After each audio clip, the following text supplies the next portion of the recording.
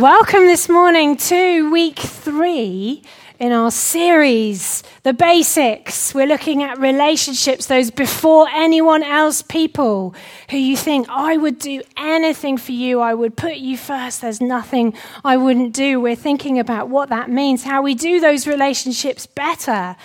And Matt kicked us off a couple of weeks ago, Paul last week, encouraging us to be other-centered. This week, I want to talk to you about love. Yeah, love. We're going to spend some time this morning talking about the most amazing kind of love, the kind of love that breaks all barriers, the kind of love which supports you, which cares for you, which creates a space you can grow in, creates a space you can become the best version of yourself, better than you thought you could ever be, the kind of love that thinks better of you than you think of yourself.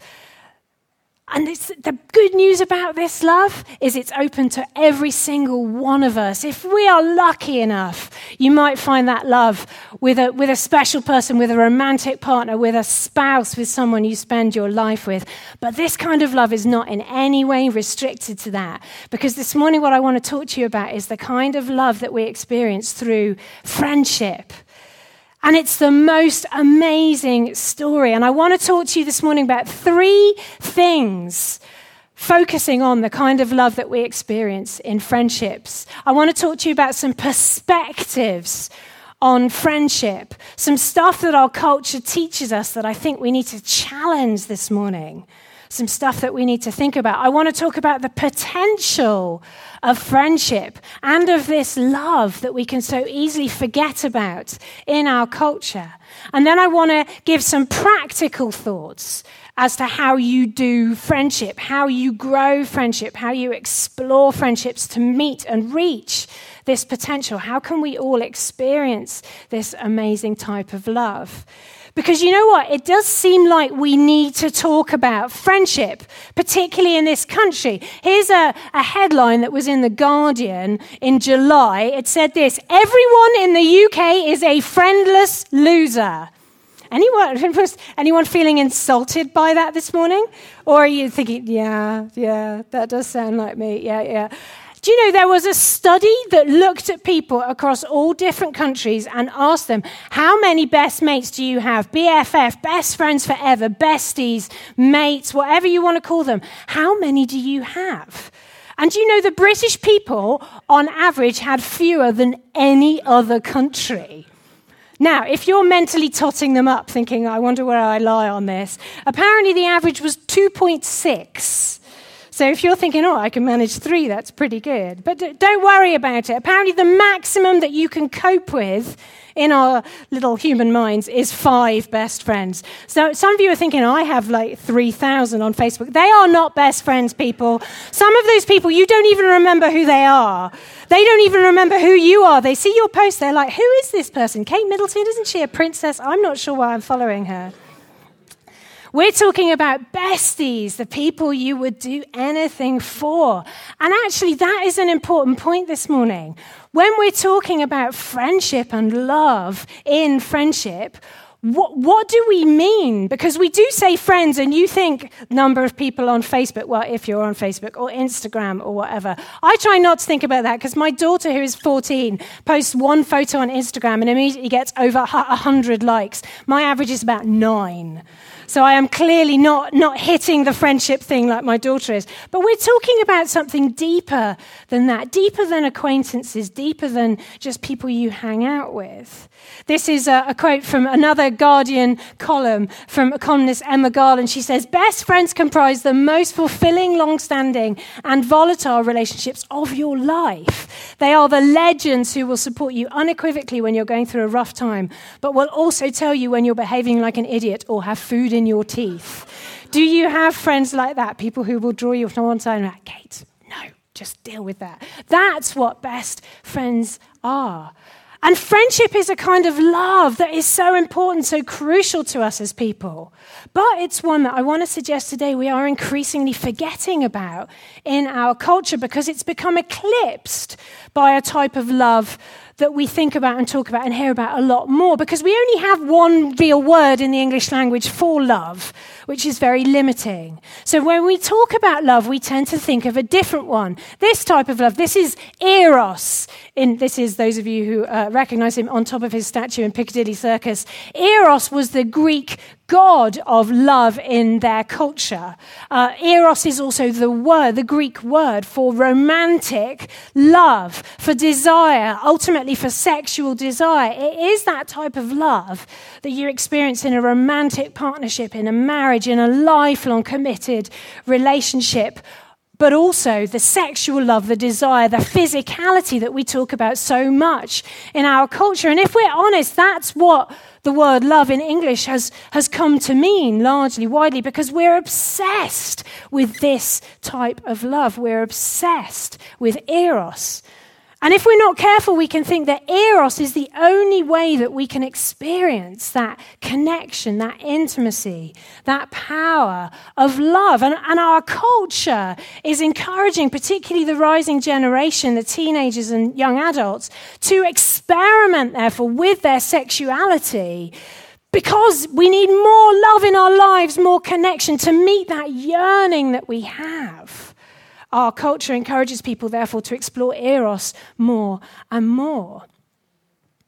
This is a quote from a guy called Sam Albury. He wrote a book called 7 Myths About Singleness, which is an excellent book if you're looking for one on that topic. And he says this: in the West, we have virtually collapsed sex and intimacy into each other. Where you have one, you're assumed to have the other. We can't really conceive of genuine intimacy without it being ultimately sexual. We've narrowed our understanding of love and intimacy and connection and all the things that are so important to human beings, and we've squashed them all into one box. And therefore, in a time in our culture where we yearn perhaps more than ever for connection, for friendship, for the intimacy that's so important to us, we push ourselves into a place where what we have to do is push the limits of sex and eros so that we can experience that more. And I want to suggest that is a real tragedy, not just for that reason, but for 3 really important reasons. Here's number 1. This is going to be a shock to some people. Sex is not enough. Is that a surprise? Nervous laughter. Excellent. Nervous laughter at 10 o'clock in the morning. Sex is not enough to us as human beings. You have a natural, God-given human desire for emotional intimacy and connection with other human beings. And sex is not enough to provide that. It doesn't matter how much of it or a little of it you're having, whether it's with loads of people or whether it's with your spouse. Sex is not enough to meet that need on its own. Sex in a committed relationship is a powerful and amazing part of how God designed the way that we do grow that intimacy and connection. We know that when you have sex with a long-term committed partner, that as part of the hormones released, you release oxytocin, which is that hormone that mothers also release when they're breastfeeding an infant. It's the hormone of connection. So we know that sex in your long-term relationship is good for helping develop that intimacy, but it's not enough. And there are other ways of developing that same emotional intimacy. The thing with marriage, which is amazing, is that it's limited to one person. Marriage is a covenantal relationship where you commit your life to one person. We need more than just the friendship in that relationship to meet our human needs. Because there's a problem when we look to sex to meet that need altogether. As I say, it means that our culture starts to push the limits on it, to look for it as a source of that intimacy and connection.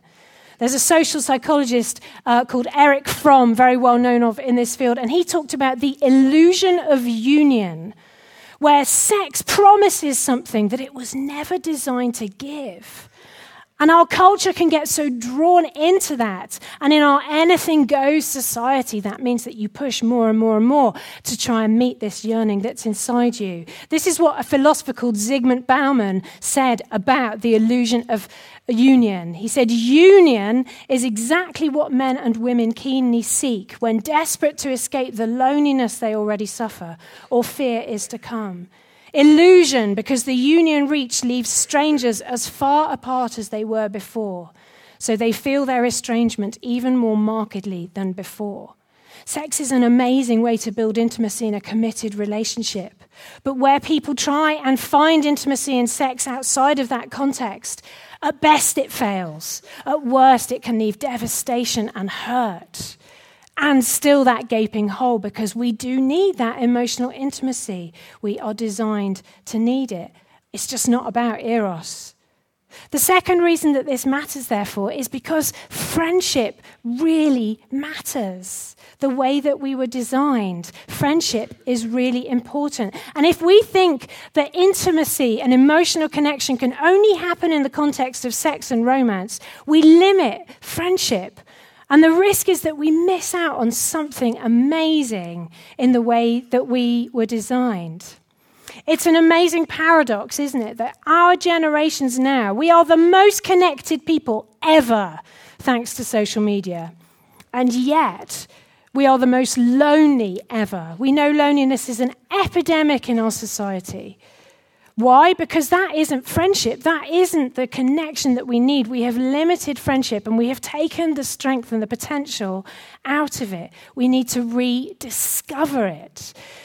The great C.S. Lewis said this: those who cannot conceive friendship as substantive love, but only as a disguise or elaboration of eros, betray the fact that they have never had a friend.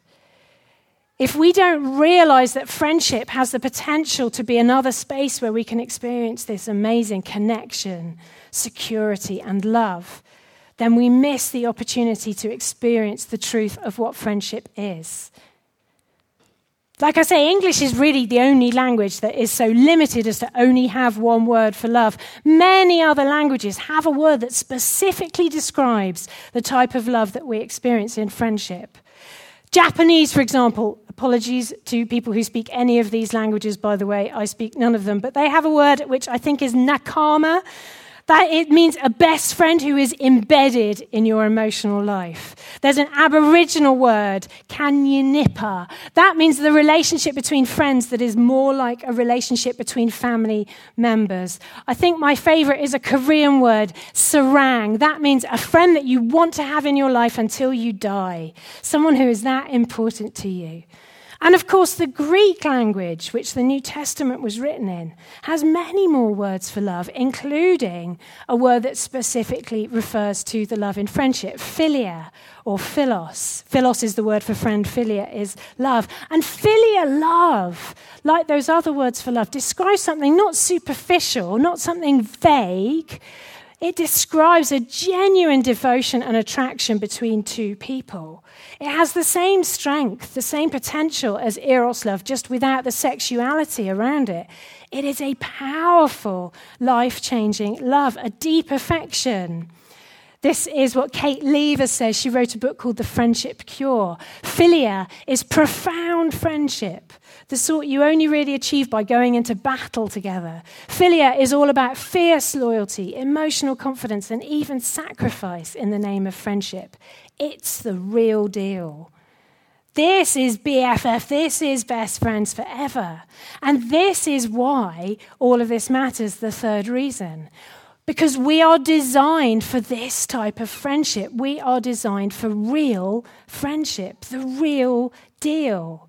Much more than the Facebook clicks, much more than just the odd like from someone who we vaguely remember seeing about 10 years ago and might one day want to talk to, maybe if they're a useful connection for our future career. That's not friendship. This is friendship, the real deal, within marriage, but also outside of marriage, meeting our genuine needs for human connection. Because did you know that the need for connection is built into who you are? It's built into our DNA as human beings right from the start. This is from Genesis. It's the first book in the Bible. And the opening of Genesis is the creation story. Whether you believe that's a literal truth or whether you believe that it's a descriptive story of how God created us, it contains the most important truths about who we are as people and the way that we interact with our world. And in it, God looks at everything he's made and sees so much that's good, that is exactly the way he wants it to be. But this is the first not good in the creation story, when he looks at the human being he's made and says, it is not good for that human to be alone. That word literally means disconnected. There is something about the way we are designed as human beings that is designed for connection. It is not good if we are disconnected. And there are so many parts of who we are and how we are created that are so clearly about that design. Did you know that in your brain, for example, you have neurons, brain cells that fire off when you're watching somebody else experiencing or doing something in almost exactly the same pattern as they would if you were doing it yourself? That's why you love watching Wimbledon or the football, because when whoever it is scores that amazing shot or scores the goal, somewhere in your brain it feels a little bit like that could be you who's doing that. They're called mirror neurons. It's an amazing thing. We are designed for connection. Those neurons fire when you're watching someone doing something physically, but also when you are with someone, when you are sharing in an emotional moment, whether it's good or bad, highs or lows, the pain or the pleasure, you share something of the emotional response of the person you're with. That's empathy, that's connection, that's how deeply it is part of the way that you were designed. And that's the start of understanding the potential of friendship. We need it because we're designed for it. And we need it on a bigger level. Some of you are yearning for that connection this morning and you don't know why. Some of you, you're almost feeling guilty. I have loads of friends. I'm married. Why do I feel so lonely? And I want to say to you this morning, that is a good yearning. It is part of the way you are designed. Let's have a look at one of the ancient proverbs in the Bible. I love this. There's so many things I could talk about from the Bible about friendship, but this is my favorite. And it's one of the ancient proverbs written. And it says this, excuse the gender, the person who wrote it was a man, nothing more meant than the gender. So he says, a man or woman of many companions may come to ruin, but there is a friend who sticks closer than a brother.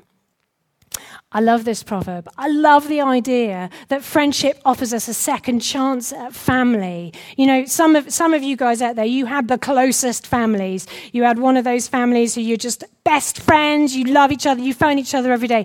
Not all of us had that. Friendship offers you a second chance to experience those kind of close familial type relationships. Many of you guys in here, you are my family, and I love that. I love that second chance to do friendship. I love the way that this proverb compares, though, two different types of friendship, and they are two different Hebrew words. There's a word there for companion, acquaintance, the kind of people you just sort of live alongside. You maybe you work with them or you hang out occasionally. But then it talks about the friend who is closer than your family. That is actually an ancient Hebrew word for love. And it is a word for love that's usually used to refer to love in a family context, like a parent would have for a child or something like that. And it uses it to talk about true friendship. Again, that indication that there's more. But I want to draw your attention to another word. The word that is translated here on the screens is to stick closer. It's a Hebrew word that literally means to cling to something, to make a decision to remain as close as possible to something. And the reason I want to draw your attention to it is it's used in this proverb, but it's also used in a very famous verse that is right back again in the beginning in Genesis. And here it is on the screen. And it's a verse when in Genesis, the author writes about the origins of marriage. It says, this is why a man leaves his father and mother and is united to his wife, clings to his wife. When Jesus quotes this verse in the New Testament, the New Testament translation uses a Greek word that literally means sticks like glue. Now, I don't know about you, but I love the fact that the same word that describes the emotional intimacy and connection we have in marriage is the same word that's used to describe it in true friendship. That is so important because we have to understand the type of love that forms when we become deep, deep friends. That you can have that type of love within marriage. It's so important. Don't forget to stay friends with the person you married. It's surprisingly easy to do. It's all right when you first get married, but later on when it just becomes you've got work and kids or whatever life is and you're busy, it's so easy to forget to remain friends with that person. We'll talk about that in a bit.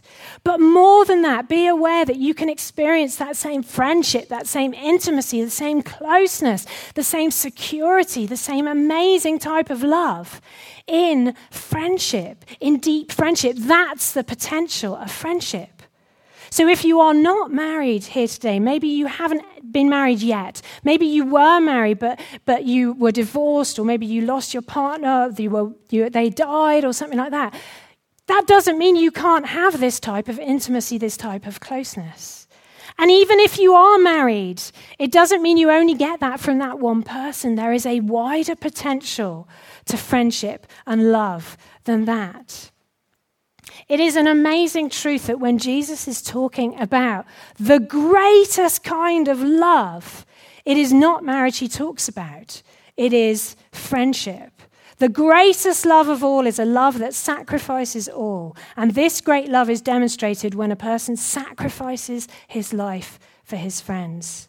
Jesus, of course, talking about what he was going to do. Another amazing truth from the Bible is that Jesus says that he calls each and every one of us his friends, and he gave his life for us. But also hinting to something else about the amazing potential of friendship love, that it is about the ultimate choice, the ultimate sacrifice. Because we all know you get to choose your friends, you don't get to choose your family, right? And it is about the ultimate choice, because that goes both ways. You can choose to ditch your friends, you can try and ditch your family, but I find they tend to chase you, phone all your different phones. Anyway, friendship is about the ultimate choice, so the expression of love. These are people who don't have to be with you, but have chosen to be with you throughout life. And here is the most amazing kind of love. A dear friend of mine said to me not so long ago, and we were talking about love, and I was saying, love can be a scary thing because you feel like you have a responsibility to that person. You've got to live up to it. What if you let them down? And they were like, no, Kate. Love gives you permission to mess up because they will still love you. That's the most amazing truth. And yes, we find that in marriage if we're lucky enough, but we also find that in friendship. Amazing mates who will do life with us, alongside us, walk with us, through the highs, through the lows, through the moments when we're at our best, when we're really hitting it, in the moments when we've messed up and done something so idiotic. Do you have friends like that? I want to finish, therefore, with the practical. How do you build this type of friendship? Because we do live in a society that needs help with this. People who struggle with loneliness, with isolation. Perhaps it's not a surprise that the generations who struggle most with that are the generations who are least likely to be in the phase of their life when they are in stable, committed, married-type relationships. The younger generation who perhaps haven't got there yet, or the older generation where they might have lost partners or marriages may have broken down. We need to learn about how to do friendship well because it's hard. So I want to give 5 tips for deepening friendships, for forming friendships this morning. Number 1 is this. And yeah, you're like, thanks, Kate. That's really clever. Make friends. But you know what? We so often think that should just happen by chance. We sit at home and we think, I'd really like some friends, but you're sat at home with your phone on Facebook. Let me tell you something, that is not going to make you friends. It might make you some acquaintances. It might make some first contacts. But it's not going to make friends. Be intentional, be deliberate. Sit down and think, who do I have contact with? Who are the people in my life? Where are the spaces where I might meet people? Do I need to make more spaces to meet more people? Am I too limited? Are all my friends in one space? Do you have any friends outside church, people? Don't actually answer that. But think about your friendships. If you want to do this more intentionally, I have a sheet which you can grab after the service which takes you through how to draw a relationship diagram. It's like an exercise you can work through that helps you to think about your friendships, where they all are. Be intentional about it. Think about your friendships. What do they look like? Friendship is so easy when you're 14 and hanging out with mates at school. Maybe even when you're a bit older and you're at uni. But then you get into normal life and it's busy, the 9 to 5 of work. If you have got family at home, stuff that's drawing you in, just the practical tasks of daily living. Make time for your friendships. Prioritize them. Sit down and think about what that looks like. Number 2 then is act. Do something about it. Have you got friends that you would love to deepen that connection with? People you'd love to hang out with more? People you'd love to share with more? Make an appointment. Make a date with a friend. Be intentional. Are there people who you need to say, do you know what? I think we could be really great mates, but we just don't see each other that much. How about we agree to meet up once a month? 7 o'clock on the way back from London, by the station, we'll grab a beer, we'll chat once a month. So you commit to be there for each other. Let's not only commit within marriage. Let's commit to some of our friends as well to build and develop those friendships. Number 3 then is build trust. How do we do that? Because friendship is about trust and honesty and vulnerability. You can't connect with someone if you never share with them. Another ancient Proverbs 27 verse 9 says, the sweetness of a friend comes from his earnest counsel. We share stuff, we give advice, we do things together. To do that, you have to be willing to be vulnerable. How do you do it? People, don't just dump all your emotional load in one session on someone you barely know. Let me give you a tip. That is not going to create friendship, it is going to create alarm. I like John Townsend is a psychologist who writes on friendship. I love his advice. He says this: choose one potential friendship that you think might have the possibility to grow, and choose one space. Go for a beer, go for lunch, go for a coffee, whatever it is. And in that lunch, share one vulnerable thing. Not the hugest, most vulnerable thing. One thing from what's going on in your life right now. And then see what happens. And he says 3 things will happen. Number 1, they might change the subject. Oh my goodness, did you see the rain the other day? Look at the photo of that rainbow I have on my phone. He says, this is not a friend. This is an acquaintance. He's like, hang out with them, go for some more coffees, whatever. Have fun, but this is not someone you're going to form this connection with. That's okay. They still have value, but it's not this. The second possibility is they will say, do you know what? I've read a book on exactly that dilemma. Let me share the book with you. Here's the title. Or, I had that happen in my life. Let me tell you all about when it happened in my life and what I did. John Townsend said, that's a coach. That's not a friend either. Coaches are great. We need coaches and mentors in our life.